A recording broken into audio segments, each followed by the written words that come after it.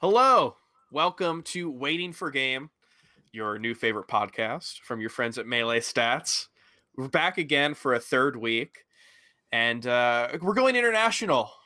We started from the New York Cody Schwab. Hey, I'm walking over here. The water makes the pizza good. Of IBDW. And then you got the Hey Man, SoCal. It's all about surfing it in and out of Slime. And we're taking an international flight over the pond. And now we're going to see our good friend Pipsqueak, the rising Swedish Fox player. And joining him is Edwin Budding. Don't do a Boston accent, please don't. Well, you're born in Jamaica. It's only fair that I do a Jamaican accent. No. This is how Melee Stats ends. What's going on, It's such a joy to be here with you and Pipsqueak. You know, this is, I was going to say the best part of my week every week, but I mean, weekend is great. Probably that's the best. Second best part. I mean, I love a Friday night. A Friday night with a cold beer. That's great. But this is definitely a top 3 moment of every week where I can just talk to my good friends about the game I love most, which is Melee. And we're going to have a really cool one. You know, we are talking to the best in Europe, according to our little Twitter thing. And I'm excited to talk about all the things European today with Pipsqueak. So Pipsqueak, are you going to blame us for ruining your sleep schedule when we talk about regen, or no? Okay. I will. I will let you say that. We'll take the blame. I have no blame. My sleep schedule is great for regen. You did not manage to ruin it despite your best efforts. No, but they don't know that. You can throw all the blame on us. Say that we made you stay up until 3 a.m. every night, and you couldn't possibly regen. Was because these people they held me hostage, and I didn't even get to see my family. It's a very rough period of my life, and now they're forcing me to stay here. And I SOS, someone help me. Yeah, we're making you sleep 2 hours a day, keep you awake the entire time. Generous are we today? Yeah, he actually has close. Get this. Close to Stockholm syndrome. Bruh, I live in Stockholm. It's not even. It doesn't even work at that level. How did you manage to not make it work on 4 different levels? That's very impressive. I have to be honest. I wasn't sure whether you lived in the city itself or outside. I forgot. My favorite Swedish city is close to Stockholm. So the way it works is close to Sweden is very interesting in that our weather, since it historically has been very cold, our settlements are in a way where our cities are pretty big, and then there's a lot of space in between. So there's a little bit of exception nowadays but the historically big ones, they are pretty far apart, and the higher up you go, the fewer of them there are. And Stockholm is sort of we don't say everything that was around Stockholm has become Stockholm. It's just Stockholm now. Well, for one, am glad that Edwin Baum so miraculously. I'll make it up. I'll make up for it during the stock exchange. I promise. Okay, well, we might not even get there if it's like this. I was worried. I, for one, was worried. We do a little, not a pre-show for the podcast, but we just check the levels, make sure that no one's going to be extremely loud or anything. And during this, I was singled out of conversation. These two right here picked every single thing. They buddied up on every single thing and didn't leave a word in for me edgewise. So I was really worried that this would happen on the main show. But considering Edwin kind of did that, I'm very tickled pink that he did that, because I don't think it's going to be happening. I feel like you're lying. This does not match my recounting of events, and especially I want to say this was something I had no part in. I didn't do any of this, and then I was just involved. I got specifically asked about something you have no knowledge of, and I couldn't. I can't refuse. I can't go on a podcast and refuse the questions. Right? That's not how this works. Don't blame Well- me. I'm a victim just as much as you are. We're all as victims much of as Edwin I Building. would, as much as I would love to have a separate podcast be all about artcore and progressive metal, I don't think that's what the listeners or the viewers are here for today. I think we're here to talk about Regen Online, aren't we? No. Europe has been making some huge moves. You know, we talked about it briefly in the episode that we had last week with Slime, and I think that like this week probably one of the better showings for Europe as a whole, and like how it can continue to grow and really meet these expectations that people are putting on it. Regen Online, of course, the latest in the same circuit, which this is United Kingdom's version of their tournament. I kind of got it wrong last week because I said, who knows, Germany, who knows, maybe UK. Yeah, But, this was the UK one. This was the British one. And I want to talk about this. Let's get into it. Do we have to talk about the elephant in the room first? You're asking me? Yes. Yeah, I'm good. We can talk about it. Okay. I mean, I think one of the more important things is that from your post-tournament Twitter, after you go through all the tweets... I haven't tweeted that much. It's less than normal, okay? It happens. He's working on it. It's all part of the process. Yeah, I'm After you working go on through- tweeting more just to spite you. After you go through all the tweets, you know, I did see tweets that you said that you felt very happy with your performance, very pleased. No. How would you describe it? What would you say? You were Where did you get this from? This is not what I said. maybe. This Wait, is We're is starting your, off away on from such a what I bad said. foot. is Oh, your no. is your Twitter Frenzy SSBM? Ah! No, yeah, okay. I So legitimately let thought me that you had a check here. tweet. No, so what happened was it's pretty simple. So I'm happy in the way that I've had a bit of a hard time recently in the fact that I was very behind in my studies and stuff because I have a pretty complicated situation with like my living situation and all that stuff and studying and getting all that shit done. So I had 2 weeks where I had to like drop mail entirely and just like super cram stuff and catch up. But what really I guess annoyed me was that it wasn't even that I was playing that bad. I feel like I was playing pretty good until I got iced out, pun intended, for 84 minutes in winners before my set, and I was told, "Oh, you're playing soon. It's fine. Just get ready to play." And I stopped warming up and I like went in and sorted everything out in Smash EG, and then it took over an hour until I got to play. It took the set before me took 84 minutes, and they played 30 stocks and 12 games because Germany and the UK kept disconnecting, and that was the annoying part. But given that happened and that was outside my control, I feel like I did pretty well. I feel like I wasn't like angry. My mentality was decent. I was mostly stressed about competing, but yeah, I think that's what the tweet was. The tweet was something along the lines of, "Yeah, I'm not disappointed that I couldn't perform, or like that I messed up super hard, or I'm not super angry," right? I'm mostly like, okay, I lost, but I lost to someone who did what I told them to do, because Ice beat me in a very poetic way. He beat me by reaction tech chasing me with crouch, which is something a year ago, or no, 2 years ago now, I did that to him for like the first time, and I said, "You have to do this. This is broken. I shouldn't have beat you at Super Bowl. The only reason I beat you is because I did this." And now we went to FD Game 5 again, and the reason he won was because he hit that dash out of crouch and killed me. And I was like, okay, fine. I can't be mad. You beat me with my technique. This is fine. So yeah. I found the tweet, by the way. What is it? I can't believe I finished a same event without feeling soul crushed. I'm instead just regular crushed. Oh, no. So you could see how I read that as happy. Oh no, I can tell you what it's about. This is so sad. So the same events, I don't want to throw anyone under the bus, but this is a very, very important like PSA, or like a what's the word for it? This is a sincere I'm pleading for TOs to learn this in the future.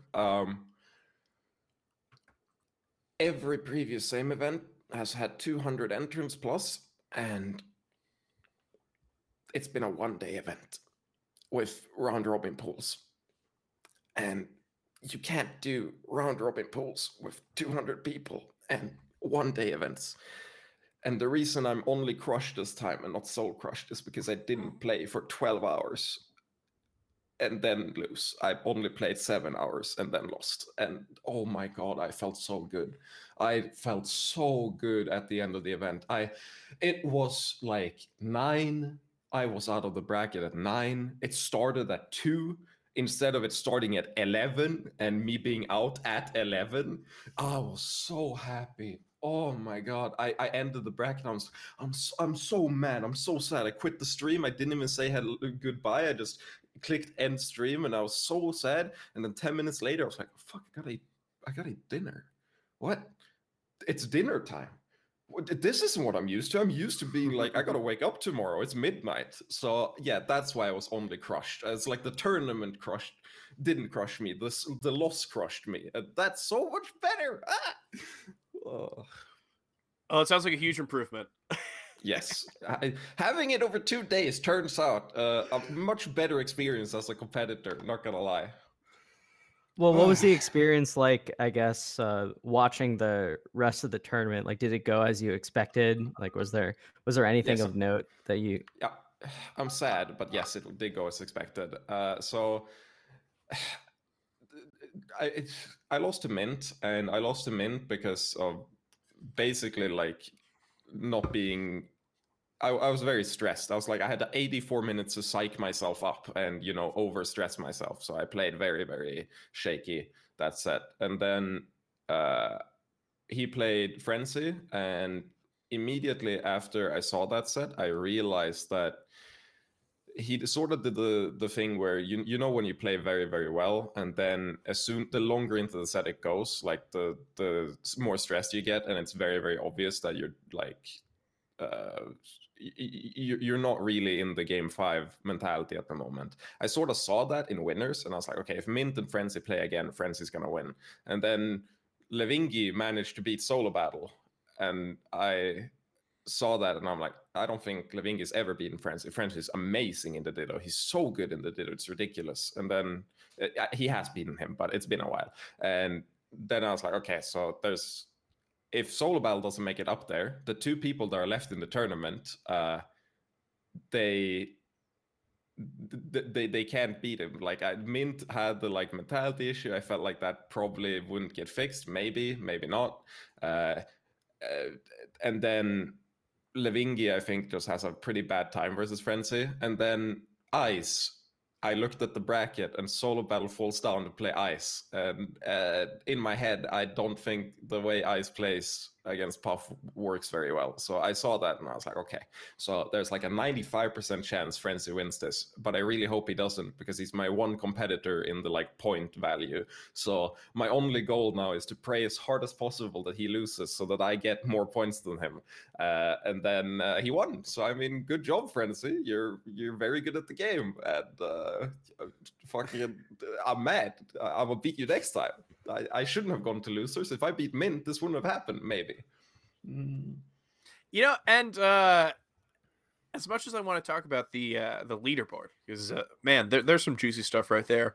Mm-hmm. I mean, let's see if we can go a little more into like Mint's run specifically. I think this was a surprise for some people who might not have really known Mint's results from LAN tournaments. Definitely a player who was not able to enter as much stuff to like really show like how top 100 level he was.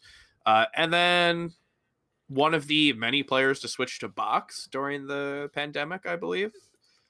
Important correction here. He played a controller this tournament. Yeah, that's what I'm saying. It's and we finally get to see him on controller again, and look what happens, right? Like this is probably a good moment to show all the people who might not be familiar with Mint like what we're really talking about when we talk about the ability to play at such a high level that he has. So obviously, the Pipsqueak set. We don't need to get further into that. But the entire run was pretty impressive for me. Really showcased like how high of a level even the mints of Europe are able to perform. Yeah, I mean, even just looking at it right now, like I always mention this when it comes to like deep bracket runs, but you can never take like victories over good players like cumulatively for granted. Like if you're taking a look at like the people he's beating, like this is a lot of like Europe's mid level and like notable rising players like Max, Mayhem, King. Like, you know, maybe a year and a half ago you would have taken Mint for granted in a lot of these, but like those three players have gotten a lot better in the last year.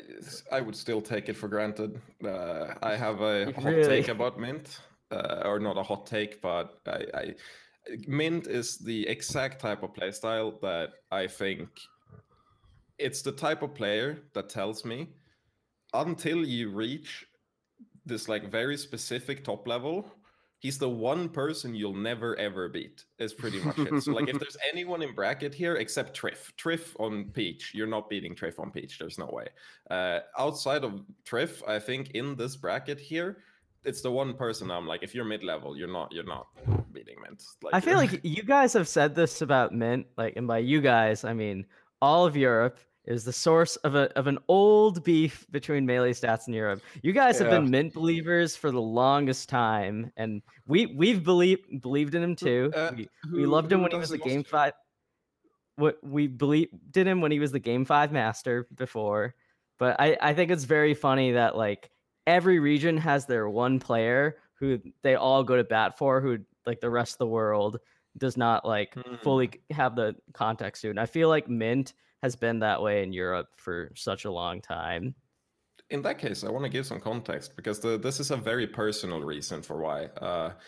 I guess this hasn't really like even come up that often because we very rarely run into each other in bracket. But he's essentially always been my bracket demon for ages, and it's because the one thing he's really, really good at dealing with is the one bad habit I have. And it's always been this way. So like I talk to Prisant, and I think Prisant is decent at calling this out, and he doesn't have the same bad habit that I have. So to him, he's like, no, I think you're better than Mint. Like I have a harder time playing you than I have playing Mint. But then every time I play Mint, he beats me in this exact same way. And I'm working very hard on like solving it. But that one bad habit is sort of the,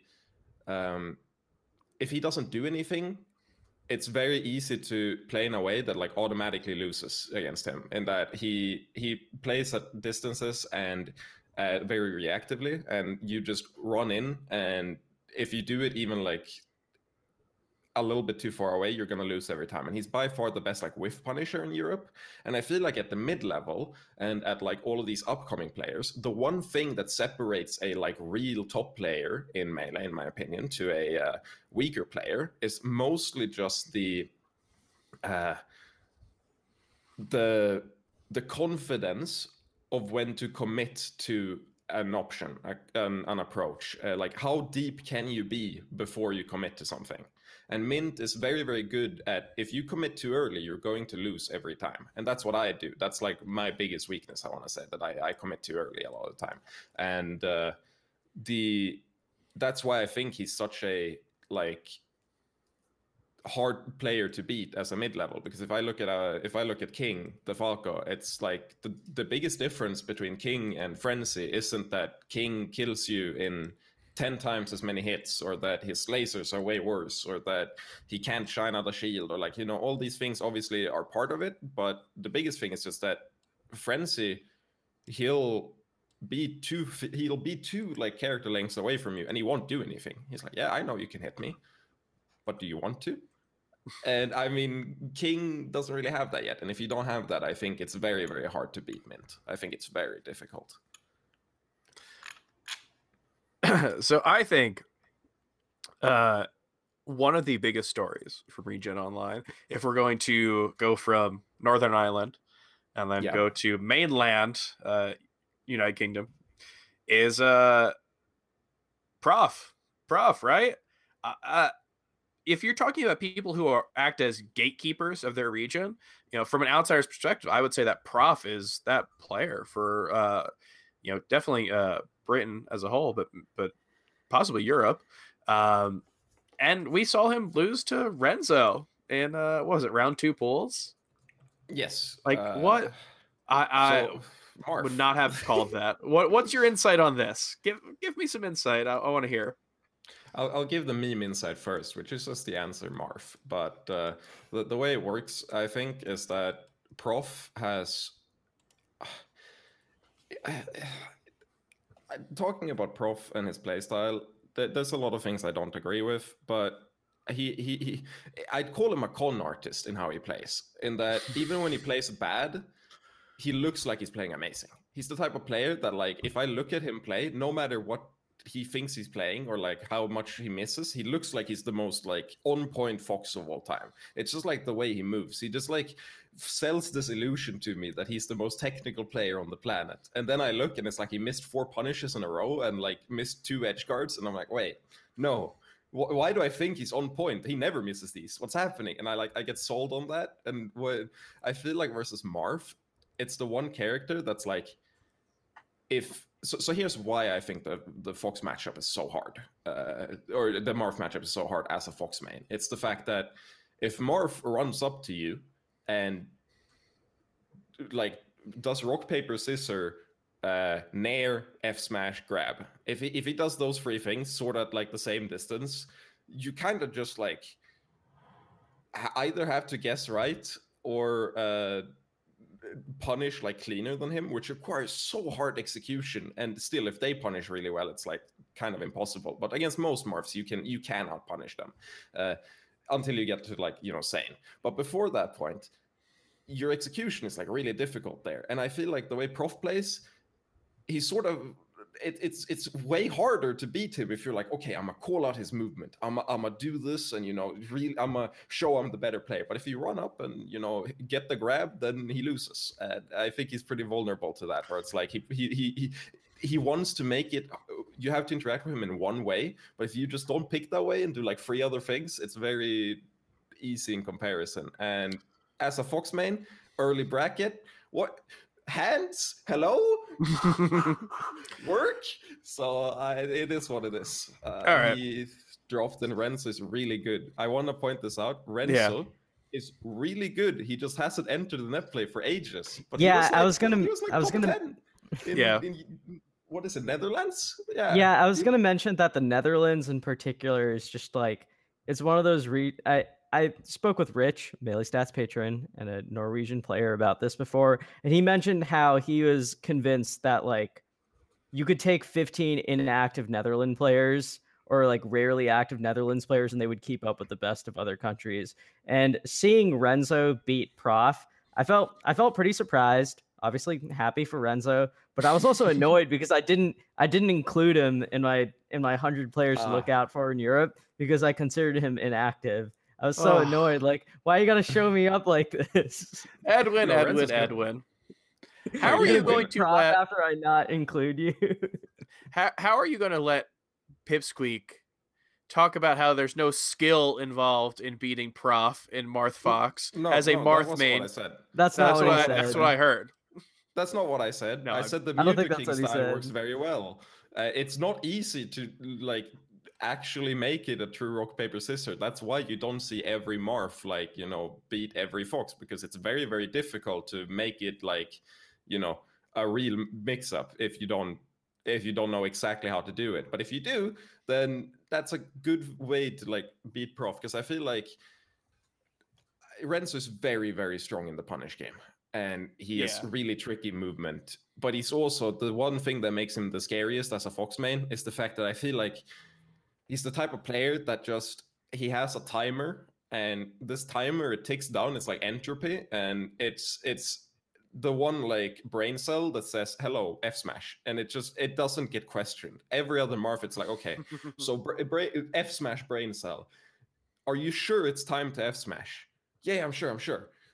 Really though, okay, I'll F smash, and it's too late, and it misses. But I feel for him, it's like the brain cell comes, and he's like F smash, and it's like, okay, now he's so good at not doing it in like obvious spots, but when he does like the high risk stuff, it comes out of nowhere, and I really like watching him, but I hate playing him. He's the type of Marth I just the thought of playing him is like the most stressful thing, because he just like does like 4 edge cancels in a row, and like you see him just like move around. You're like, what are you doing? And then he just throws out the like basic run off the half the stage and just grab you, and you're like, what am I playing against? I mean, look, you can't blame a guy for trying. You gotta do what you gotta do. We talked about it. No, you can't blame me for trying, is what I'm saying.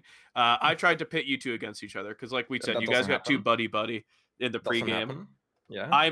You're the enemy. I've been the enemy this entire time. You guys bonded about how much you hate eating meat, and I'm here, a carnivore. I'm on the meat-only diet.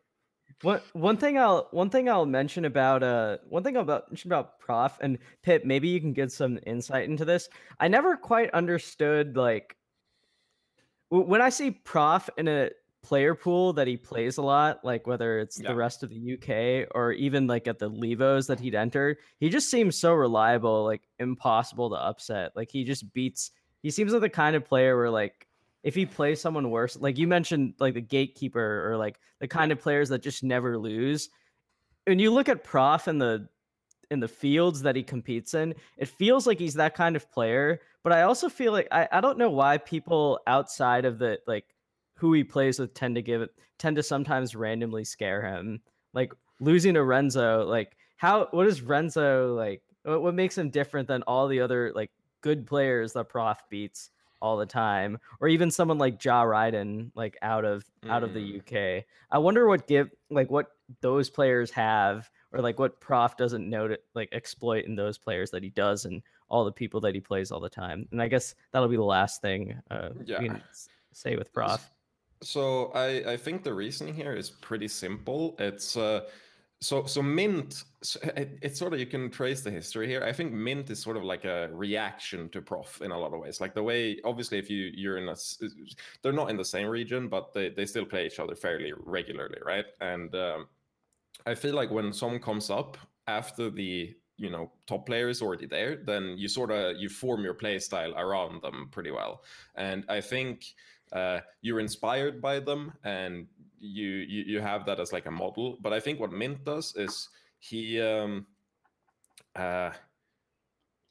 way more comfortable doing standard. He's way more comfortable playing the game and not the opponent. I feel like Prof has sort of this issue where all of his mechanics are really, really good, but I don't think I ever feel like I play Prof and he just like runs at me and presses buttons and does it better than me ever. Even though, yes, it's extremely good execution, I never feel like this happens. But when I play Mint, then sometimes that will just happen, where he's like, okay, well, this is a good place to do a nair or a good place to do a dare, I'm just gonna do it. And I got hit and I lose. And because Prof doesn't really do this, I think Prof is very, very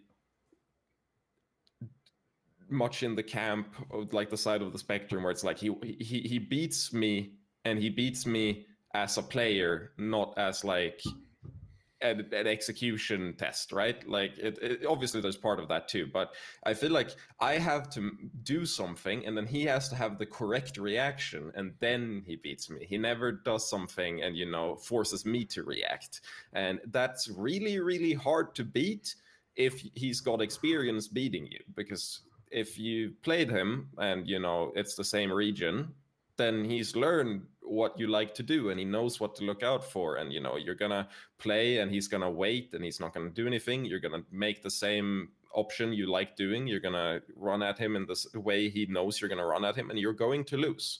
But if there's a new player, I think the way Mint, and I think I'm way further in this direction, where I just like, playing the game better than you. I don't like beating you particularly. I like playing the game better than you. It's way easier to play someone out of region that way, because you just out mechanics them. You run at them and you do a better aerial than they do. You get a bigger punish, you edge guard better, and then you don't really consider what type of player it is. But the way Prof plays, it's like, okay, let me get info and let me like beat you as a player. And this is obviously hyperbole because he's a very good player too, like as mechanics. He's not only gonna do this, but I think if you're gonna point at one like big difference and why he's so good versus in-region players and comparatively so bad at like out of region players, that's why I think that he needs time more so than other Foxes. Mm-hmm. It's really interesting that you mention in region versus out of region, because like it was announced last week, we are guaranteed to have the winner or the first place on the leaderboard of the same circuit after FET or Fate, as FET, they like to call it. We went over this. It's pronounced FET in French, and then we went over this on like an episode a year ago. It's a bad name. It's a bad. Sorry, hot take. It's such a bad tournament name. Ignore it. I just call it the F tournament at this point. It's the F word. Just move on. So after the F word, the number one is going to go to Summit, which is like the biggest out of region thing, right? Yes. You were at Summit before, not as a competitor, but as a coach for Prissant when he went, and now. I mean, I don't want to jinx anything, but you very likely have the opportunity to go as a competitor for the first time. And if not you, we could see another possibly first-time competitor from Europe. How do you think Europe will fare at Summit? You know, if it's you or if it's a different person or just like any hypothetical, like how do you think you guys will do? I think we'll do well. I think It's hard for me to say because I feel like the people who will go to Summit from the US, depending on how it's done, if it's not the net play demons or not, like the super grinders, like, you know, Ben or Kodorin, Ben, I've seen J-Muck a lot. I've seen Moki. Like, if there's more names that are like from the previous era, I think we'll do comparatively better than we've ever done before. If there's the names from now, I don't really know because to me it feels the way it feels to me is Leffen has gone over this, but the way the US works, I feel like a lot of players are way better in tournament than we are in Europe. I feel like there's less tournaments here, and the way I like playing, I kind of hate net play tournaments. I've entered all the big ones, and I'm gonna enter all the same events now to get more like experience, but I dislike net play tournaments immensely because it doesn't feel nearly as rewarding, and it feels just as bad losing, even worse because I can't like leave the room and, you know, be gone. Do you think this is why Prissant was like deemed the friendlies monster at Smash Summit? Do you think that has anything to do with it? Yes, I remember all the top players talking about him in friendlies. Mm-hmm. So Prissant is more extreme than basically anyone else in this way because he grew up in a region with no tournaments, and he's also like super remote from everyone else. So, and he's also the player that like shoulders the entirety of his country's hopes on him every single time he enters anything, and then also every single other region talks about how good he is constantly and has super high expectations for him, but he also like doesn't really get like an insane amount of experience. So even though he's amazing, I feel like he has more pressure than most people, and he's especially, you know, at Summit, it's like you go to Summit as a European, it's, you know, you're representing the entire region, and and then you hear all the top players saying like, okay, he's so good, and you have to show it constantly. It's a lot of pressure, and I feel like he's always had this. He's always been the type of player to just play better in friendlies than in you know, tournament normally. So yeah, I feel like this is represented even better with him than with, you know, any other European, but it is the same dynamic for sure. And so I think if I go or Frenzy goes, I think it's hard for me to say. I think we're gonna do very well compared to what people think, but people isn't top players. I'm saying like compared to, you know, random Redditor, like the Redditors, right? Yeah, exactly. Like the Twitch chat or something. Yeah. I think we'll do way better than people think based on that, but I don't know how we stack up to the US normally, because I see all these net play tournaments and I don't know if they're also leveling up as fast as we are or not. Because to me, I think Europe is way fucking stronger than it's ever been. And like Ice, even though he's played for ages, he's improved more in the past like couple months than, or like the last 2 tournaments, he's played like completely differently from how he played back in the day. And it's like he's making all these changes. And it's so dope. I really, really like how we're improving. But I also don't want to put my pressure on me. I also just want to do well at Summit, and we'll see what happens. Not gonna think about it more than that. I just think we're likely to do better than people expect. So you're saying Europe's the best it's ever been right now? Yes. Or yes and no. I think Europe is way better at like a mid-level, and I think our top level is sort of a combination of people improving really fast and also stagnant players. It's hard for me to say. I agree. I 100% agree with you.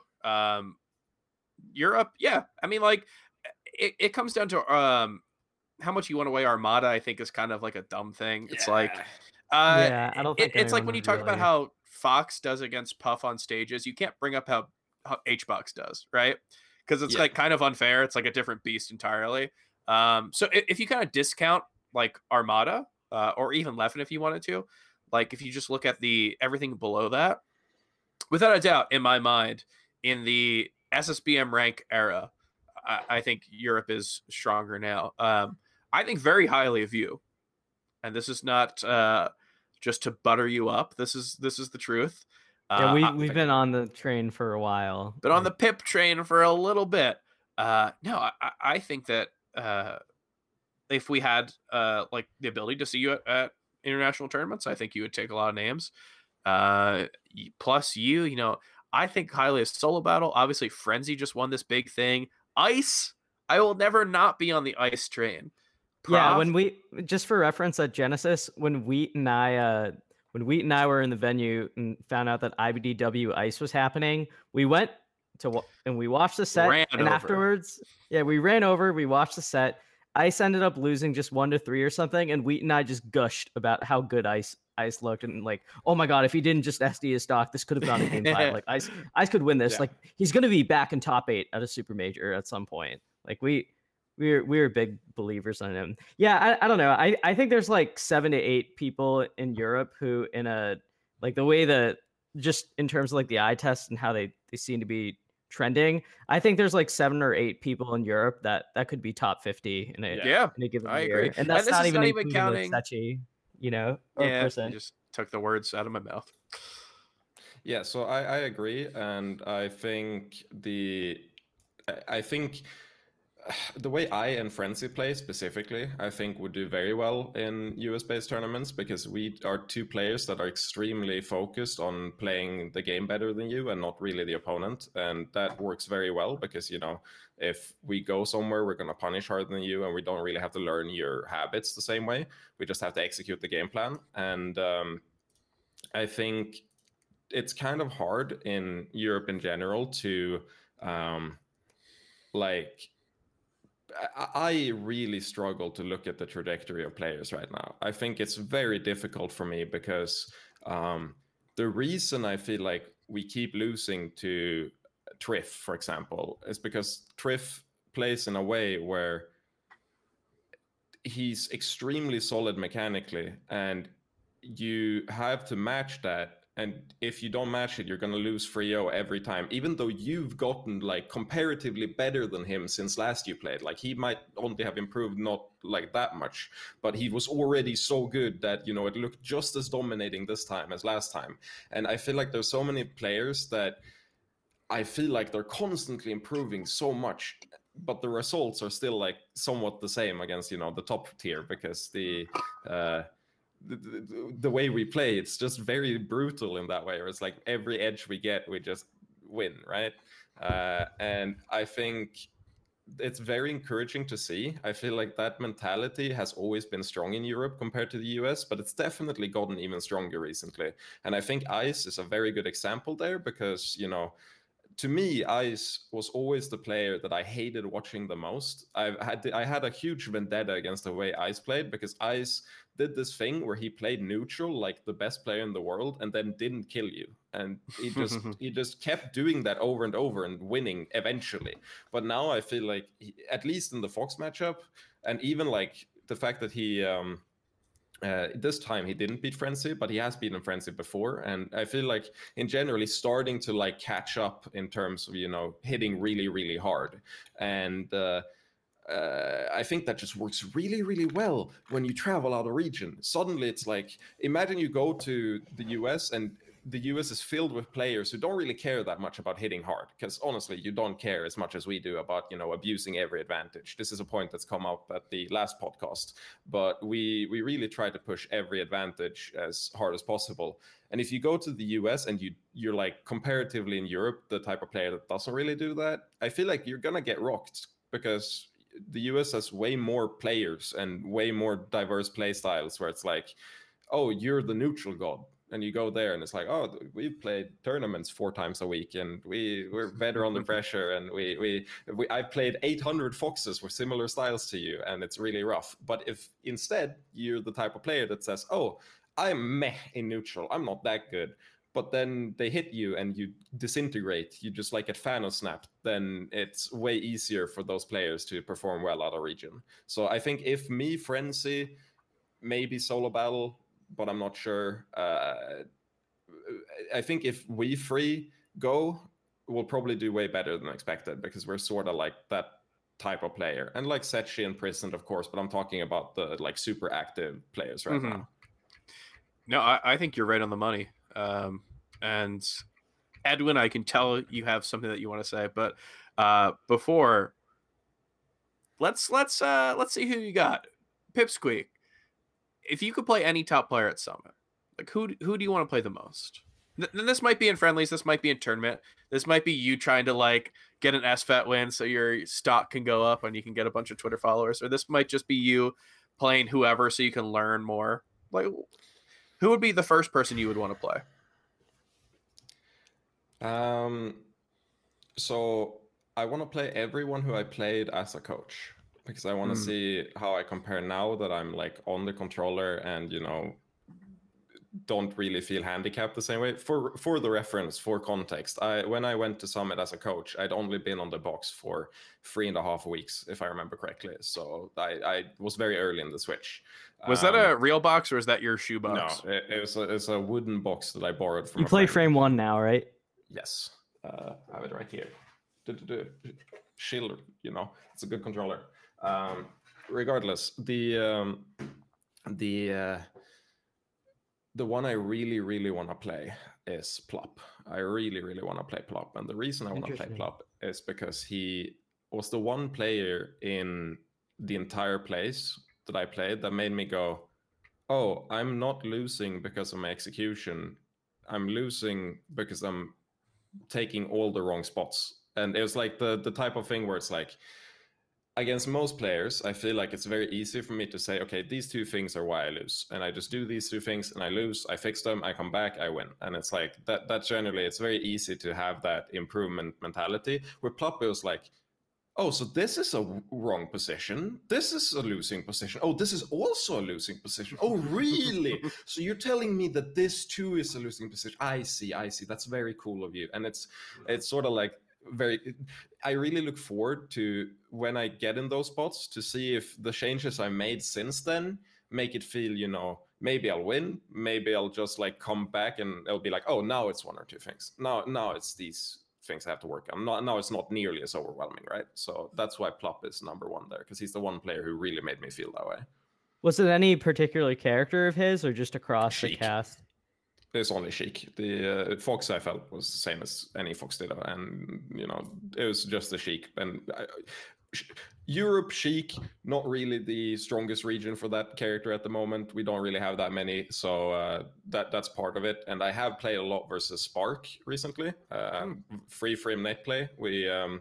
It's a bit laggy, but it is playable, and that.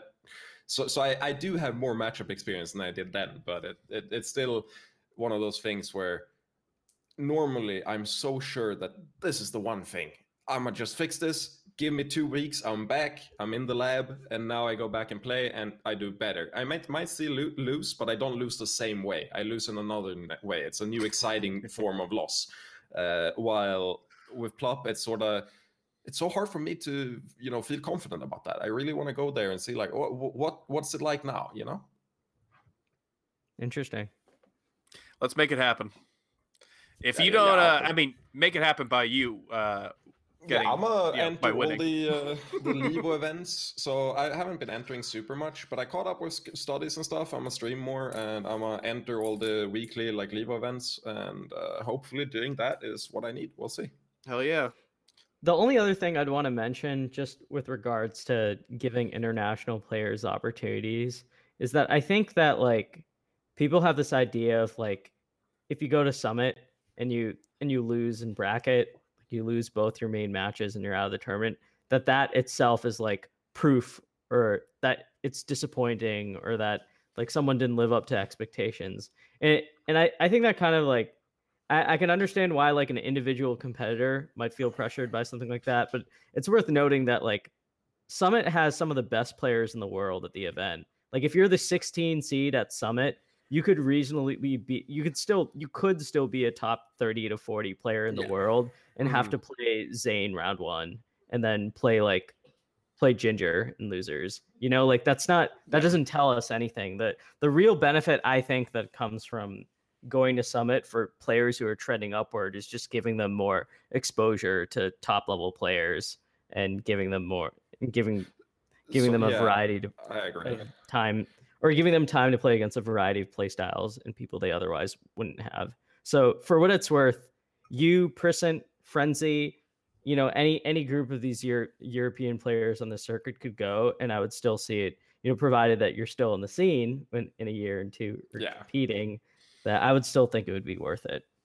So I agree, and I think for me specifically, I had a huge complex for the longest time that I thought Europe just sucked, because I went to one US event and I didn't realize that you didn't play on UCF at the time. So I played at Genesis, and my controller couldn't shield drop. It couldn't dash back at all. I had 0 dashback rate, and the notch just broke. So I had like 3 things break at the same time, and I placed really badly. But in my head, I've never been the type to like blame my controller at all. But I lose this way, and I just think, oh my God, I'm so bad. And then I held that for ages and, tried improving as much as possible. Then it turned out, like not too long after, the person I lost to beat Leffen. So, I mean, it didn't feel nearly as bad after that. I lost to Lovage. So I come back to Summit as a coach, and I took that pretty seriously. I wanted to take I wanted to serve as a coach as much as possible, but I did also play a lot of players, and it was so weird to me. I'd only just switched to the box, and I was like, what? They're not force talking me every game? What's happening? So I think coming back and seeing how I stack up now would be very interesting, because my opinion went from like, these are these unbeatable gods of the game. They're these they have every situation under control. They never ever mess up. And then I play again, and it's like, oh, I know I can keep up. This isn't that hard. This isn't that bad, right? Like this is very doable. And I think coming back would be very, very interesting for me. And I obviously I wouldn't be mad if someone else earned it more than me. Frenzy is currently 10 points above me in the circuit, but God, I'm gonna try as hard as possible to 10 of the smallest points ever. You got this. This is true. I mean, like you said, I think anyone, Europe's so strong right now. Any of the people who are vying for it, I think would be amazing. But no, you're a friend of the podcast. We'll rig some seating or something to get you in. So we're gonna take a short break, and after we get back, we are going to you talk about going to America. We are going to go to the best part of America. We're going to go to the Edwin Budding Stock Exchange. And we're going to sell, trade. We're going to do everything. So we will be right back. We'll be right back with that after this short break. See you guys.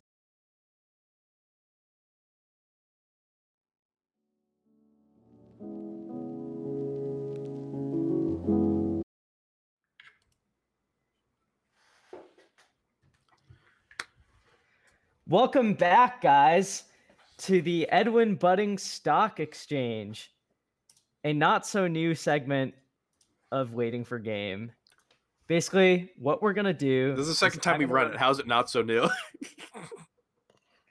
Can it only be new once? Are you gonna cramp my style here, or are you? No, I don't want to cramp anyone's style. I'm sorry. So I've made a new ally. We mentioned that you and I were allies. Now I'm here cramping your style with wheat. We're allies now. Jeez, Yes. You're just switching sides here. You can't be doing this. Anyways, Here. so here's how this this is gonna work. Try to shake my hand. Put your hand up. Are we doing this? Is this a yes. thing? No, other way. You gotta raise it above. Yeah, whatever. Okay. Pretend like it worked out. It's too late. Whatever. So We'll Photoshop it in later. So I'm gonna introduce different segments, right? The long story short is I'm gonna ask you 7 questions.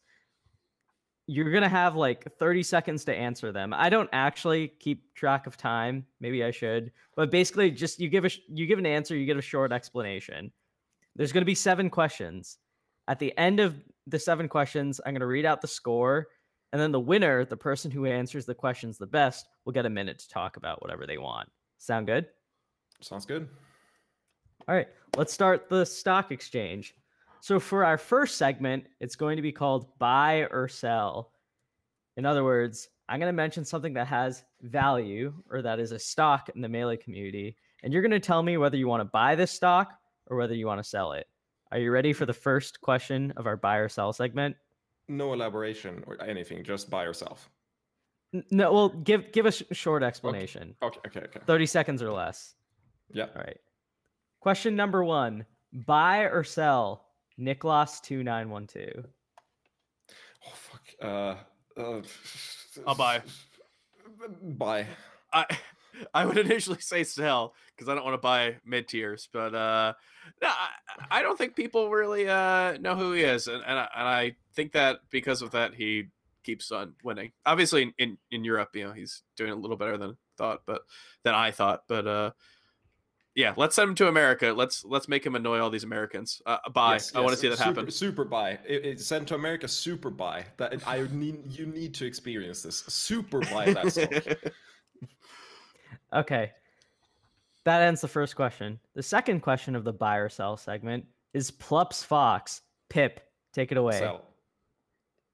Sell. Sheik's too good. Dislike his Fox. It's not nearly as special to me. Good movement, but it does everything the Sheik does, but I am a little bit worse. Sell. Go Sheik. Except it's Puff. Buy versus Puff. Yeah, I'll buy because I think seeing him back at SCL with mostly Sheik and the qualifiers as basically all Sheik really showed his huge improvement. Yeah. But the second HBox gets back on LAN, I'll buy that Fox because that Fox is coming back out. Yeah, I buy it versus Puff, but sell. I'm buying it low because we haven't seen Puff Fox in a little bit. Same. We buy it I'll low. buy it low and I'll sell high. Buy at the dip. Okay. And for the final buy or sell question, buy or sell wins over Hungrybox in 2021. You go first. 2021. I'll buy. Okay. Those sound great. It's amazing. I mean, it's it doesn't. I mean, by the time we finish this podcast, I'm sure someone else random is going to have another win on him, and that only makes it better in my mind. It's like one of those stocks that you buy because you think it's funny, but you're losing money the entire time. No, I want to sell. I'm selling because I really just want to see him. I don't want to see him as dominant as before, but I want to see him at least be consistently one level instead of. It's truly like a monkey ball scenario. It's I wish Hungrybox was worse, and then somehow we get this. Yeah, it's bro, pick a level. That's sort of what I feel. I feel pick a level because I looked at him versus Sane and I'm like, wait, you're top 2. What's this? Why are you doing this well all of a sudden?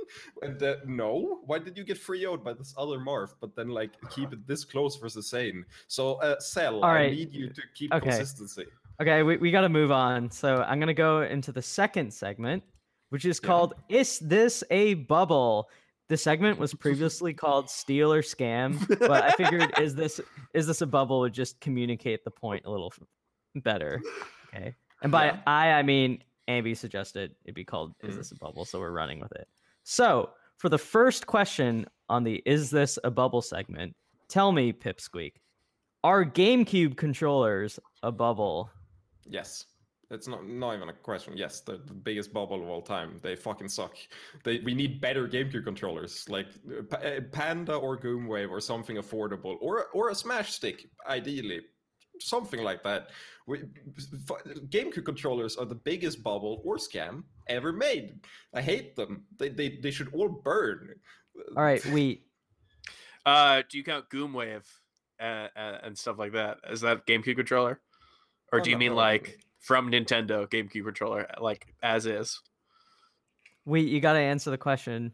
Oh my! I'm trying to Fine. I refuse to answer this question because I can't get it clarified. Give Pip the point. Easy all right. money. Is this a bubble? An esports? You still didn't answer the question.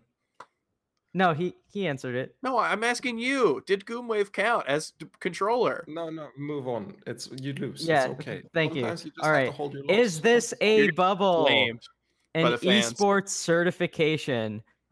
Tell me. I mean, it shouldn't. It's one of those things where it comes out of the gate and everyone already knows it's dumb. But same with NFTs, and somehow like you're gonna get NFTs in your lunch boxes. So no, I don't think it'll be a bubble. I think this is a bad idea that will only get bigger and bigger. I guess bubbles get big. I want it to be a bubble, but I have to agree. I don't think it's a bubble, and maybe something good will come from it. But at the moment, yeah, no, they're probably not. But I wish they were. Yeah, it's gonna be funny because you gotta like show your esports certification card, but then also you could just have someone who has a degree in event running, and that'll supersede all that. All right, and then for the final, is this a bubble question? Slippy tournaments. Is it a bubble, or are they a bubble? I don't know. Who are you asking? Pip, you tell me why you're shaking your head. No, they're not. They're not going to be as big as now, but they will continue in some form. They're way too efficient, like amount of like time spent, hosting, getting venue, and all that shit. Cutting that down and still having this good of an experience means they'll always have a place, no matter what. They probably won't be majors, but they will exist, and they do certainly have a place. I don't think they could ever be a bubble in their current spot, and they're only going to get better. I think they're amazing. And I agree with everything you said, but that makes it a bubble. If you have 1,000-person tournaments and then suddenly they don't exist anymore, that's a bubble. I'm saying it's a bubble. They will continue to exist as like 20-person events, and they'll be great and they'll be very helpful for the community. Definitions. That's definition bubble. All right. But their value won't go down. Okay, we're gonna be still good. It's a great I'm just bubble. gonna let you guys know right now. You both are tied at 3-3. So the next question is going to be the final one. It's going to be the tiebreaker. I mean, if you clarified about a GameCube controller, and it's going to be the one not be in here. that determines which of you will get your minute of fame. Okay. So here's the final question. This is a new category called Market Watch, which is basically where you make a prediction. So I want you to tell me, outside of Leffen, which European player will finish 2021 with a positive record versus Triff? Solo battle. I think solo battle is the easy choice, but I'm here for it. I think solo battle is amazing, and Triff, I don't know, man. I don't know what's going on with his controller, but as long as we keep seeing this Marth and Cheek and stuff that are Fox and Falco, I could see solo battle having another nice plump 4-2 record or something. So I can't pick the same one, because if I do, we automatically tie again and no one wins. So this absolutely your reasoning sucks. could be better. Yeah, okay. So I also kind of don't. Solo Battle's the only pick. It's the only one that makes sense.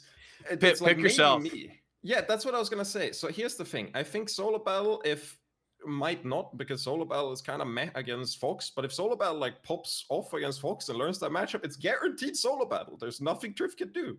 But if not, it's like, yeah, what do you do? Me. I gotta figure that out. I've been studying super hard versus Peach. I'm picking me. It's me. All right. This was a bad pick. I am so sorry to say this, but you have now beaten our first two guests on this segment. Really? You are the winner. I thought Pip's confidence in himself would win him the point. Pip had too much wavering Don't talk about him like he's not here. Let me get my minute to talk. Pip was not declarative enough. Wheat, you got a minute. Take it away. I just want to talk about the importance of really when you have a question that's supposed to be succinct, really understanding what the audience is going to hear. So when you say a GameCube controller bubble, well, we're in a weird situation. What does a Panda controller mean? What does a Goomwave mean? And when you have proctors who don't even, answer these questions, it really makes you wonder why you're even giving them clout in the community. So with this minute, I should just say anyone who's following Edwin Budding on Twitter, don't unfollow, but consider who you're following. And maybe you didn't even follow Edwin Budding. Maybe you followed Today in Smash, and suddenly now you're following Edwin Budding. This is what I get. I give him the victory. We need a guest to come on and dethrone Wheat. Get stock on. Don't interrupt him. It's just 1 minute of uninterrupted. Don't interrupt him. I told you I wasn't keeping count. It's vaguely we're being loose with time parameters. Man, he can't even count to 60. Yeah, no, it's honestly very pathetic. I gotta agree. What? You lost to him. You're not supposed to be taking his side. I'm trying to court one of you back. It's close to Stockholm syndrome. Oh my god. Whatever. This segment is done. I hope you enjoyed winning, Wheat. I enjoy the fruits You've beaten two guests now. You're demoralizing them. No, I was having a good time. I'm happy you won. I can't. What was I gonna say? I have nothing to say. Yeah, good. Yeah, competing with my good friend Pip. Doesn't matter who wins. We're the real victors. Yeah. What he said. But we are coming up to something where the real victors are not the friends we made along the way. It's actually the people who beat someone in Super Smash Bros. Melee. We're looking to Summit Champions League Week 3, which is going to be a really big one for the tournament as a whole, because this is the last one that's going to have an open qualifier to get those last 4 spots. I don't know if you guys know the format of Summit this year or SCL this year, but it's going to have 16 people. Like the people who finish in Division 1 and 2 are going to move into a 16-person bracket in winners and losers. And it's going to, God, I hope this isn't sensitive information. I'm sure this has been said before. Yeah, I don't think I'm leaking anything. Okay. I think you're in the clear. Yeah, the format, it just came up exactly what you're saying. So okay, cool. But yeah, so the top 6 are going to qualify for the actual bona fide summit itself. So this is going to be the last time, we have the people who qualified from last week who are in, but there's only 4 more players who could possibly make bracket. And like, we're getting really close to it, man. We can smell in-person tournaments. We're getting so close. This is possibly one of the more important weeks of SCL that we've ever seen.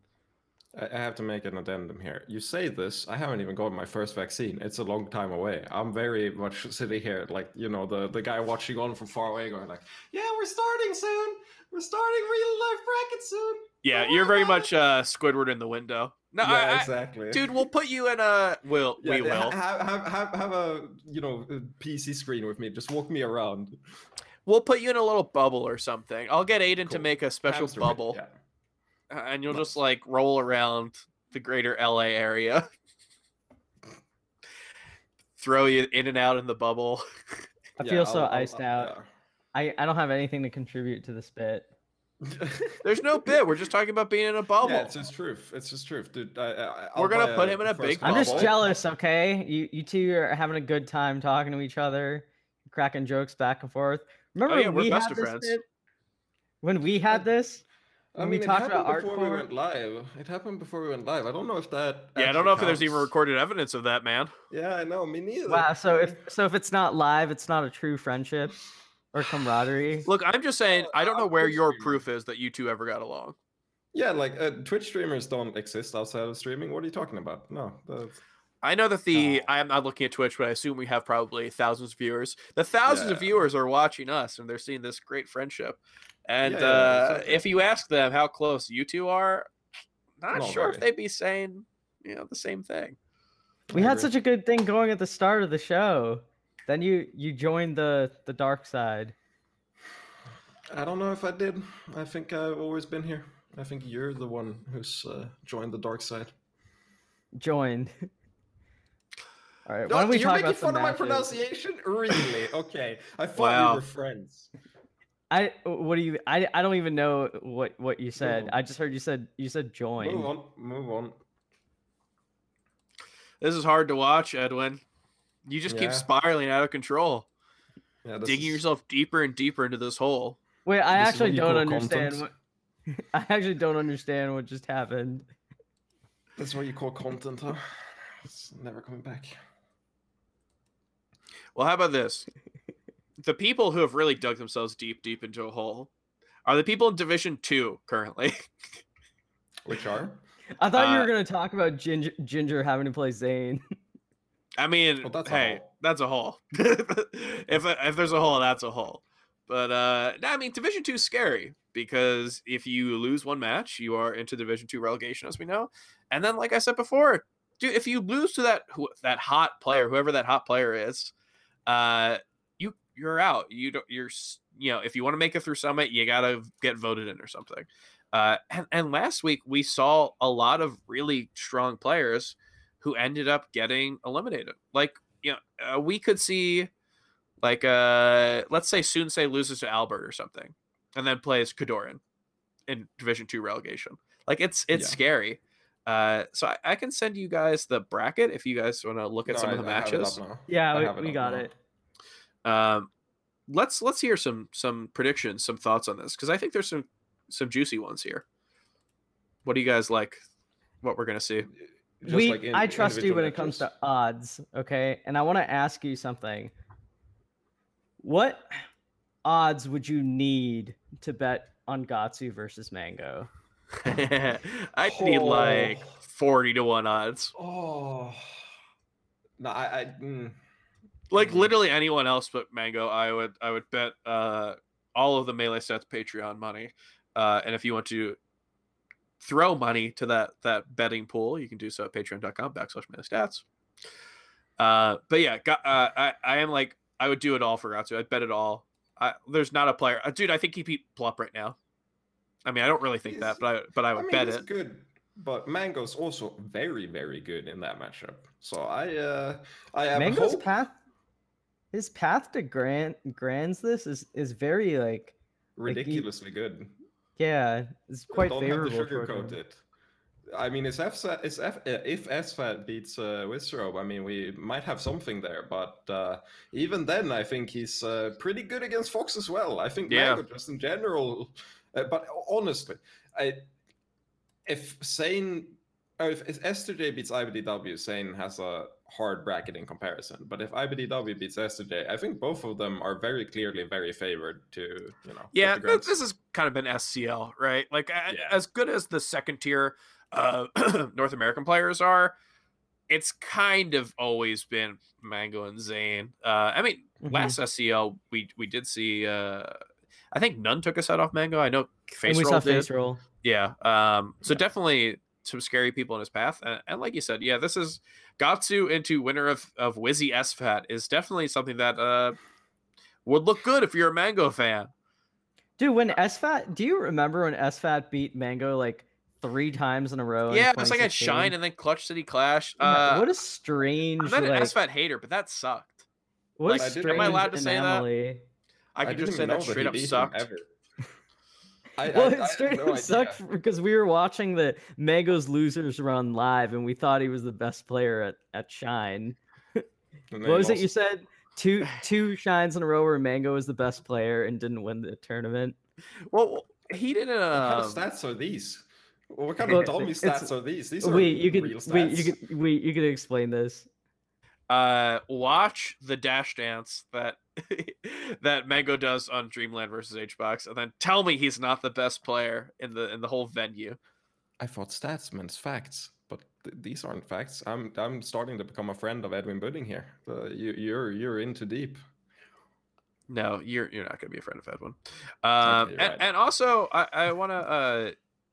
You're thinking of Shine 2017. He lost to SFAT at Shine 2016 because that was in 2016 where he then lost to Clutch City Clash. How's that for stats? Good stats. Okay, thank you. I'm just sad that I won't be able to. I'll watch these and I'll watch them at 4 a.m. and I'll wake up the day afterwards. Wait, hold on. How does he get good stats for this one? I'm the one who brought that up. Because you were wrong. You said it happened at Shine 2017. No. I said he beat him in 2016 3 times in a row, and I said at Shine 2017 he was also this he fit your criteria history. Of being the best player. I wasn't saying that his stats were like better than yours. I was just saying they're good to make him move on. So don't worry about it. It's fine. But mine are better. Yeah. No, this is sad, Edwin. Move on, man. God, I'm kind of glad that we're all in the same boat for Division 1 because I think Division 2 has a couple like really interesting matches that I genuinely could not like tell you who would be favored. Well, Hungrybox Cobalt, Sunsei Albert, I think will be interesting too. But Moki Ben and Kalamazoo Plup, like those are basically like 2 matchups of like long time established or like players that I think most people would see in the top tier, like Moki and Plup versus like rising stars like Ben and Kalamazoo. Like I think that's for calling Keizu a rising star. Yeah, Kalamazoo is incredible. You're not really wrong. He's been a consistent player who now has suddenly become like the best Peach player since Armada. Dude, sorry, Trev. People act like one set where Mango went Falcon in the next 2 games and sandbagged does like somehow outweighs Kalamazoo's like incredible run from being like a stock away from winner sides of Grands at Four Loko. And his whole like resume over the last like quarter of a year has just been phenomenal. Like this guy is legit. He's so good. Here's the thing. Ben is way more recent than that, isn't he? So in my head, I don't consider Kalamazoo a rising star. I just consider him a star. So I consider him a rising star because back on my side. I think most people had Kalamazoo as just like a consistent player, not someone that could like beat Moki, for whatever it's worth, beat Mango and beat like IBW in the stretch of like such a short time. Like to me, that's such a significant jump up from what in that case, I agree. Yeah. But you're right that Ben, especially as of recently in the last like month and a half, I think has really turned up his play. Yeah. I'm a big Ben fan. Yeah, no, I wonder how he'll do against Moki.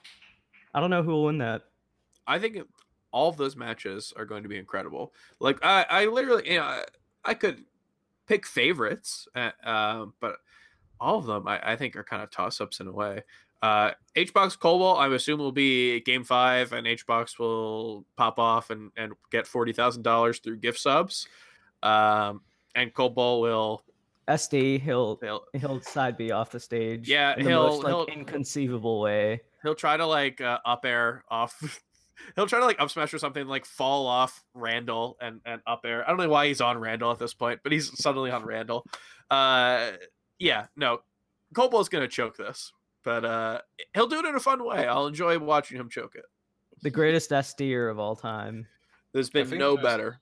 I think there's the effect here where Hungrybox, I think, loses to Rising Stars that he hasn't played before, but I think he does way better versus the people who he has a ton of experience with offline as well. So I think even if I might on paper say that Cobalt might be like a really interesting and hard match here, given how they both like performed recently, I think the fact that they have experience from beforehand just makes me as a viewer more likely to think HBox wins. No, I agree. I mean, yeah, I talked to Edwin about this. I was so confident in HBox winning his Smash Summit 10 pool, despite the fact that he was like, people were like, he shouldn't even be invited. Exactly. I was like, no, he's going to win the entire pool. Like, it was like, what, SFAT, Gatsu, Face Roll. It was all these good people. I was like, no, he's just going to win. None, Pew Pew. Yeah, I got to say, like, you have a strange insight into when Hungrybox will do well and knowing when he's going to do bad. Like, he just, like, I think I've mentioned this in the Melee Stats podcast Discord server before, but I mentioned how, like, before Smash Summit 10, this is a period when Hungrybox, he had just lost a tournament to Dawson. Like, He was looking like pretty shaky. And I texted Wheat and I said, dude, like you see a Smash Summit like pool, looks really tough. I don't know if he's making a bracket. And Wheat was like, dude, get this weak shit out of my face. And I asked him, I was like, how are you so confident in HBox? And Wheat's like, what, you think like Pew Pew is going to beat him? You think Nun's going to beat him? You think Face Roll? I've never seen a more free pool in my life. Like, Hungrybox is not only making it to the bracket, if he doesn't face Zayn or IBDW, he's winning the tournament. I need you to calm down. You're stumbling onto secrets you don't want the answer to. You need to, for your own safety, not pursue this topic anymore. Yeah, don't go down the HBox rabbit hole. Fair enough. We could talk forever about this. The point is, Wheat knows when he'll do well. Wheat just knows.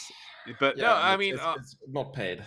On your point, Pip. I think you're right. If you take a player who he normally has like a lot of sets with at majors, I think he will actually do pretty well. I think Kobol is definitely someone to give him a run for his money just because of how long they've played. I put him in like the Gatsu tier of people who could like conceivably win the set and lose the set, right? Like if they played at Grands at like a Polarity, I would expect it to go to set 2 of Grands. So this is definitely an interesting one. We're constantly redefining what HBox is. He has an entity that we cannot put into words. Well, here's the thing, right? We have new information, new critical information that we will determine like how much it means. Is the fact that apparently he's been playing on what is it, 60 hertz and no, it was the adapter. It's something. It's and then it's gonna be something again, and then he's gonna lose to Ben, and he's like, I've been playing in black and white the entire time. Maybe, but I think this time I did think it was valid, and I am kind of interested to see if it actually makes a difference or not. We'll see. Okay, well, he just got like fifth at a tournament, losing to Bones and Koyashi. So okay, I didn't know this. Move on. I don't know. In a different world, that would have been its own segment, right? Like in a different, but we're just so used to it. Can you imagine if that happened at like Genesis, like an in-person Genesis? Imagine this happened 2 or 3 years ago, and we just like replaced that dominant streak with just this random loss to Koyashi and who was it? I remember. Bones. Bones. Oh, Bones. Yeah. Imagine this happened at like Genesis 5 or Genesis 6 or something. That would be something like that. And now it gets 2 minutes on here, if that. Yeah. But yeah, I think each of those matches will be interesting. And like I said, that could determine who wins or who gets into SCL week 4, which that determines who gets into Summit. So I got to ask, who's making it to bracket, do you think? Like who's making it to week 4? And then who's making that top 6? I need some hot takes here. Wait, how does this work? So the division people, because they're going to go to Division 1 relegations, and then they get... Yeah. Yeah, so can Division 2 people, if they win here and then lose and then win again, do they get bracket or what happens? Or do they have to win both? Do they have to win the relegation here as well, the Division 1 relegation? So let's say like HBox beats Kobol. Yeah. And then ends up losing to Gatsu. That's still Division 2. So that's losers bracket. So he'd still be in, right? The only way you're not in the bracket the last week is if you lose your Division 2 match and then you lose your Division 2 relegation to one of the open players. So if you lose to Slug or whatever, whatever random very good player is going to make it as part of that 4. Axe maybe not against Slug, but just Axe being Axe can make it. We could see some names, but like it is scary. 6 slots aren't a lot, and if you put someone in losers, if like we say, if HBox does end up in starting in losers or whatever, I think that's really hard. There were times where that might not be the case, but right now, for him to make top 6 through losers, I don't know. I think of all of these, the two in the division sets that I'm interested in. Obviously Plop, but I don't want to mention Plop because Plop is just too good. But I think Kalamazoo and Sunsei are the two that I have like the most stock in at the moment. Not because, or rather, I think Moki and Ben are super good as well, but I think they're probably like a little bit better, but trajectory-wise, for some reason, in my head, just as Sunsei and Kalamazoo are the two that I like think will come ahead this time. But I don't know. How about this? This is rough.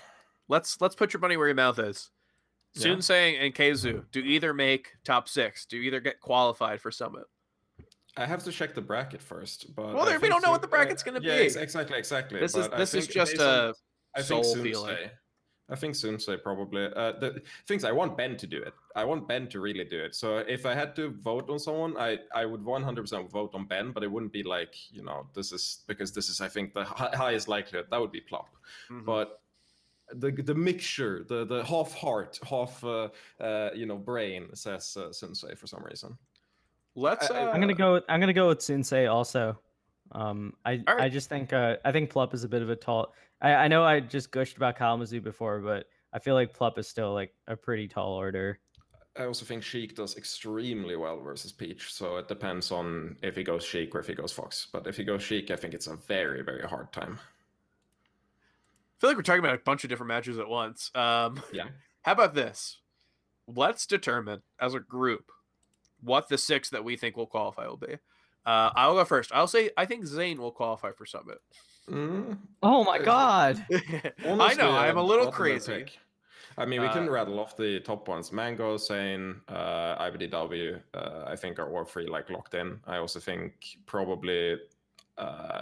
I think S2J is pretty. I'll throw 4 to S2J, and then we got 2 more. Can I throw one in? Yes. The way that our world works is so interesting, and time feels we feel like we know it, and yet it still brings so many mysteries. HBox is going to make it. He's going to make it to I Summit. think so too. He's going to qualify to Summit. I think somehow it's going to look like it's meant to be. Somehow he's going to be in losers. Somehow his losers bracket path is going to end up like Snaky in this very perfect way where he plays all the people who he can beat. And it just brings him right to or something, a plump 5th place. So this is interesting because as a European, I've realized we haven't had that many this is scripted moments recently. It's mostly been, where everyone's playing and having fun. But I think we kind of need that dynamic back. So we need a little bit of the script will appear in full form. So we got our 6th then, because you guys already said Sunsei. I'm going to keep you to that. I didn't realize the format because in my head I was like... Unfortunately, you already agreed to it. This is a binding contract. Move on. It's for the hot takes. All right, so the Melee stats waiting for game. Top 6 people who are going to make it into Summit. Zane, Mango, IBW, S2J, HBox, and... Who wants to say it? Sunsei, yeah. I'm not going to say anything. I don't know enough. I'm a European. I watch these at like 4 a.m. Do you think I watch them like and analyze who's playing better and who's playing worse? No, I lay in bed and I fall asleep before the tournament finishes. This is the life of a European.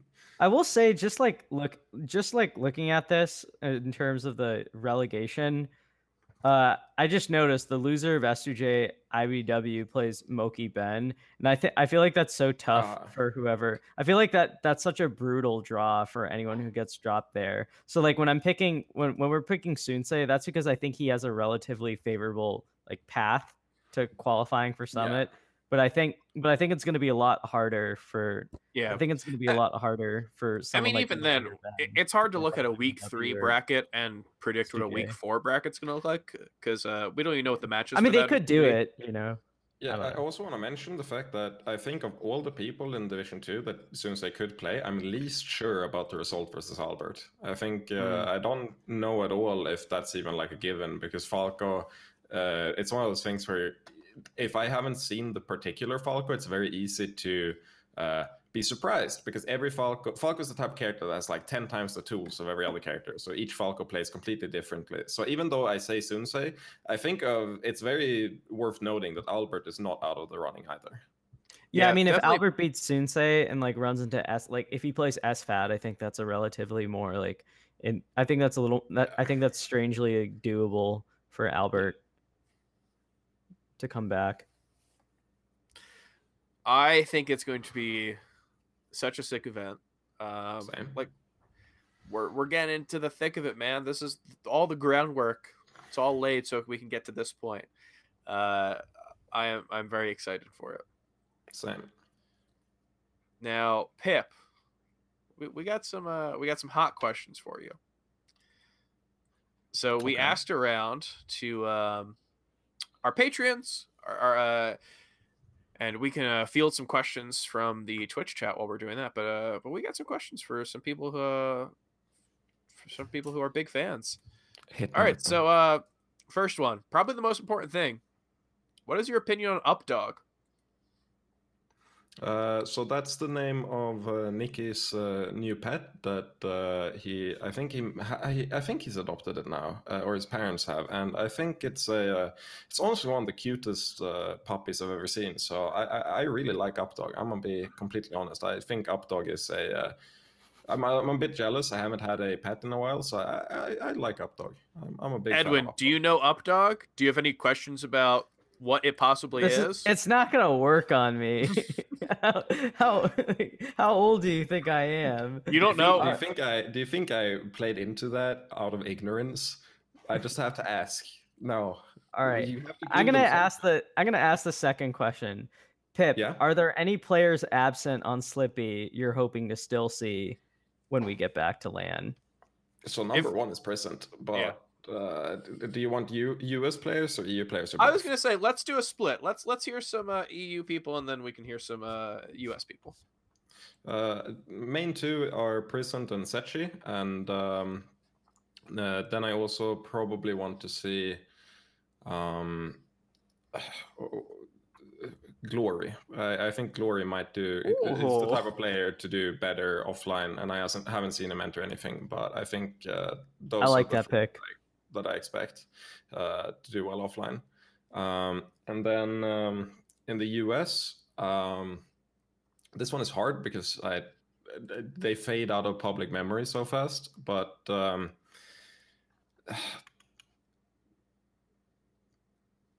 I had a pick. I had such a good pick for this, and then I immediately forgot, and now I'm really mad. No, this is not okay. Sorry, I have to check the top 100 really quick. We can move on to the next question. Really quick, find this name because I forget the tag. God, I hope it's not like Crush or something. So no, I guess in the meantime, Pip, what's your favorite matchup in the game involving Fox and why? That's a hard one. That's a really hard one. It's probably Falco. It's probably Falco. I'm pretty sure. Also, number one pick, but it's not US. It's Amsa, by the way. I really want to see Amsa back. Nice. Oh yeah, no, I remember who it was. It was Fiction. I want to see Fiction back. Oh yeah, good picks. Yeah, I think Fiction, Face Roll, and have we seen anything from what's his name? No, Spud isn't American. He's Australian.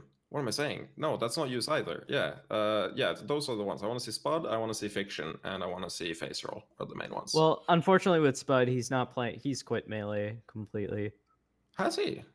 Oh, yeah, wow. He just doesn't find the game fun anymore. I believe in the power for Melee to boomerang back into people's lives. I don't want to. I hate. So that's something I hate. I hate when people like. I think it's fine to respect that they're gone if they want to be gone, and if they come back, that's cool. But I generally don't want to put the pressure on them. So I'm gonna just say that in that case, I'm switching the pick to Samu. I really like Samu's play. I played him earlier today or yesterday. That was really fun. So I want to see Samu, I want to see Fiction, and I want to see Face Roll. That's the main ones. What's your favorite matchup that doesn't involve Fox? Oh, that's really fun. I love that. So I really enjoy Marv Falco from Marv's side. and I really enjoy. As a more relevant pick to me, because you may not know this, but I am currently working on a Captain Falcon, and I'm working on him for a specific matchup. I'm working on him for Marth, and that matchup is so fun to play because it's really brutal and really difficult, but it's way more rewarding than the Fox one, even if it's hard. And I've been playing it so much, and I'm having such a blast that I think that's my favorite non-Fox matchup. Yeah, I caught you and Priscent playing the matchup. Damn, what happened to the Squeakachu? Box mainly. I'm also just the fact that I think Pikachu probably does better. I think Pikachu does really well in that matchup. There's lots left to implement from both sides, but the issue is that you can pick an Ices versus my Pikachu, and it's not gonna be pretty. You can't pick an Ices versus my Falcon. It's not gonna be pretty. So here's an interesting one. How do you feel about the way Leffen talks about the European scene? If Leffen ends up catching this, I don't want him to take this the wrong way.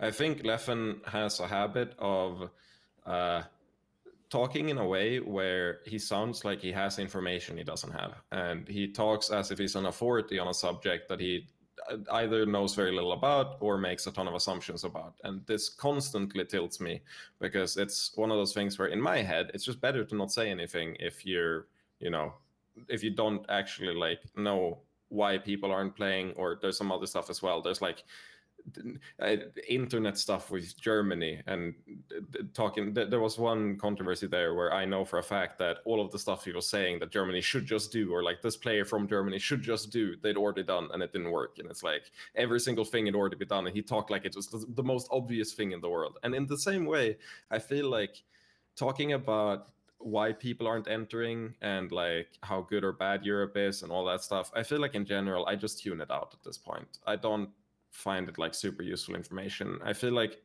the reason he's talking about it this way in my head is because he wants to sort of tilt people into playing more and proving him wrong. And I think that's a very toxic way to do it, and I really dislike that as like a driving force. And a good example is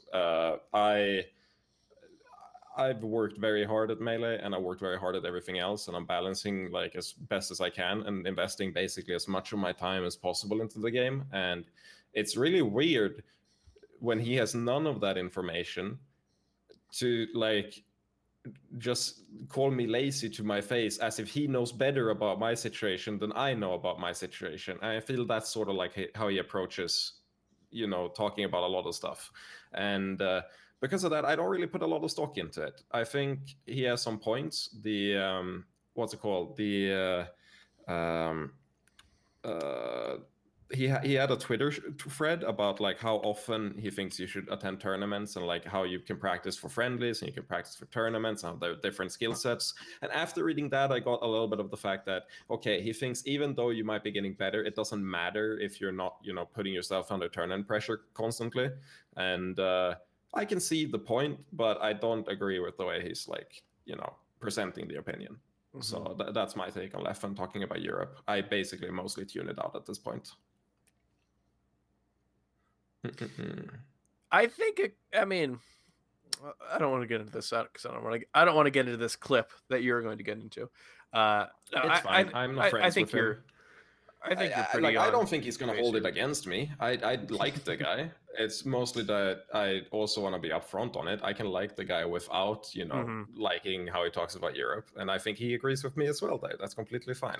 Yeah, it comes from a place of thinking he's doing the right thing, and I appreciate that, because I feel like there's a lot of games that have lots of people who talk like he does and don't try to. It doesn't come from a nice place, right? Yeah. So even if I don't agree with the methods, I think he does genuinely do what he thinks is best for the scene. And I want to point out, even if I dislike how he talks about Europe, he's holding Levo like every week. And obviously he's not the only one doing it. There's a couple TOs behind, and all of those deserve recognition as well. But it is still like a pretty huge thing, and there's so many things that make it clear that he is trying his best for Europe, and I will always appreciate that, even if I don't agree with everything. Well, speaking of Europe, I guess we're running a little late now, so we'll talk about the final questions for a bit. But one of them is, who wins in a crew battle between Europe and the West Coast of the United States? Who's on the West Coast? It's Mango. We already talked about how you don't know geography, so this is very fun. Specifically American geography, but it's like, no, I have no idea. Florida isn't there, right? This is good. No one tell him. Don't look at the chat. No, I was pretty sure it wasn't. I don't look at the chat. I don't have that shit. We're going to make you do a Sporkle quiz right after this. I don't watch your stream. What do you think? I shut up? No. No, So my obvious answer is going to be, first of all, Leffen. Is he in or not? Sweden is not on the west coast of America. Bruh. I'm very, very shocked that you got this wrong. God, I wish it was on the west coast of America. That would be so sick. Dude, oh my God. Imagine Pangea, how many tournaments we could have. Okay, so we don't have to go into the discussion about how the speed of light isn't fast enough for melee net play, but we can also not get into the discussion on if I happen to know where Sweden is on the map, because I'm fairly sure I do. All right. No, my Count question Leffen. was... Yeah, count box Leffen. How about this? We'll meet you halfway. No, so I think US has it pretty much no matter what. However, I think no matter the crew, no matter the crew size, I think Sweden has it. Don't clip that. I think the US has it for just the fact that I think we have a couple like really good players, but every single good player I feel like does worse in crew battles, and it's also just the fact that the way we play, I don't really think it works that well as like a first game type of thing, where it's like you play someone in the US, you're just surprised immediately. I feel like when I go there, at least, it's like, okay, this is way different. And I think that doesn't really happen in reverse. So I think just no matter how good we got, if we didn't travel to the US a ton and like get used to it, we'd probably still lose. But as it is, we're also just not as good players. So, I mean, I think it's a pretty clear victory. It would be fun though, and I don't think we get stomped. I think no matter what, we keep it like somewhat respectable. All right, and here's I think the final one for tonight probably. If you make it to Summit and can bring a coach, who will you bring? I think I know your answer here, but I'll let you say it. So there's only one pick here, and it's unfortunately this always feels wrong to me. I feel like I'm double timing, but it's not gonna be my teammate. It'll be Present. I have to bring Present. During the pandemic, we've been talking like every day and playing every day and all that stuff, and I would never bring anyone else. We also like, most of my recent improvement comes a lot from just talking about the game with him and exploring stuff and getting practice. So it's him, guaranteed. It wouldn't even be paying back. It wouldn't even be paying back for, you know, him bringing me as his coach during Summit. It wouldn't even be anything about that. It's just who I want to bring baseline.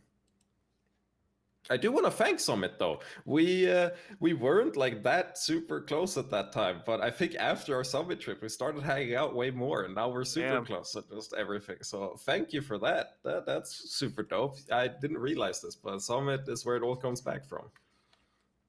And you know what? I want to thank you. You want to thank Summit, and I want to thank you because you are such an incredible podcast guest that you're willing to stay up until what? It's almost 5 a.m. over there.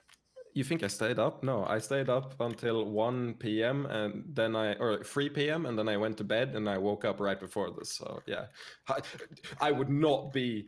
This would run for 4 hours if I stayed up. I'm very. You have to be clear on this. But I appreciate the vote of confidence that you have in me. It's very kind of you. All I'm saying is that I would not do that for a podcast if they ask me. I barely do this podcast. You want to hear the real truth? I forgot I was on a podcast. I forgot I was booked here. I was staying up. Wow. Or my internet died, and I was like, I guess I'll try and go to bed. Like, this sucks. I have no internet. And then I checked Twitter on my phone, and it's like, Pipsqueak is appearing on the podcast at 3 a.m. tomorrow night. I'm like, I guess I can't go to bed, and I have no internet. What's going on? So, I mean, it was I guess I'm just that nice. Don't worry about it.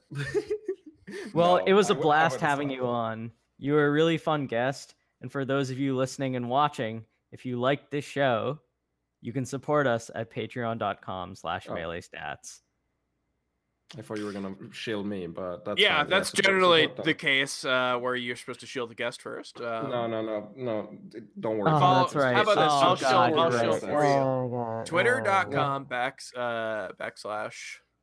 /pipsqueak_TV. Oh my God, I shielded before the guest. Twitch, That's fine. Pipsqueak. What's That's fine. your Twitch?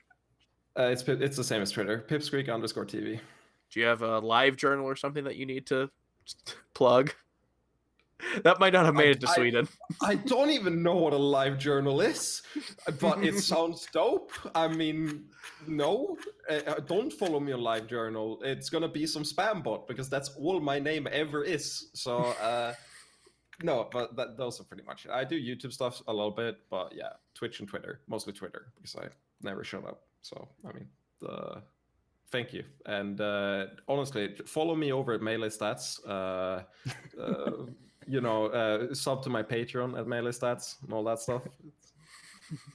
Beautiful. And your Melee Stats YouTube. Yeah. The main channel, which of course has your films, and your secondary channel, the Melee Stats Archive, which has podcast uploads and other fun bonus content. Yeah, of course. I really liked my video on bananas and Michael, right? Michael, yeah, you made a did great a great video job on on that. that. Yeah, thank you. I did a lot of research, and it really shows. I got a ton of good comments about that, so really shout outs to myself for doing that. It's very kind. You're one of a kind. You're probably the best gift that Melee has, probably ever had. Okay, now we're getting too far. I need you to shut up before you doom me to a life of valuing myself too high and egotistical ramblings. This is going too far. I'm out of my comfort zone, but I appreciate it. But also, I will buy into it if you keep going. All right. Well, let's not go any further. Then we don't want to build your ego up too much. Pip, you're a great guest. I appreciate you being on, making time where, like I said, I would not have. And I appreciate Edwin, being here. You're here too, Edwin. Yeah, way past your bedtime. No, don't do Edwin like that. No, that's going too Call me far. old. I didn't call you old. I just said you have a bedtime. He may as well be calling me old. Look, not all of us have the time to stay up past the wee hours when the daylight goes out. This has been fun. This has been That's all I'm fun. gonna say. I appreciate you for coming on, and I appreciate you, the viewers. Catch us next week on Waiting for Game, where we're going to talk about SEL Week 3, and we're going to look towards that final bracket where we can finally decide if we're right by including Sunsei. See you guys. Peace. Thanks, guys.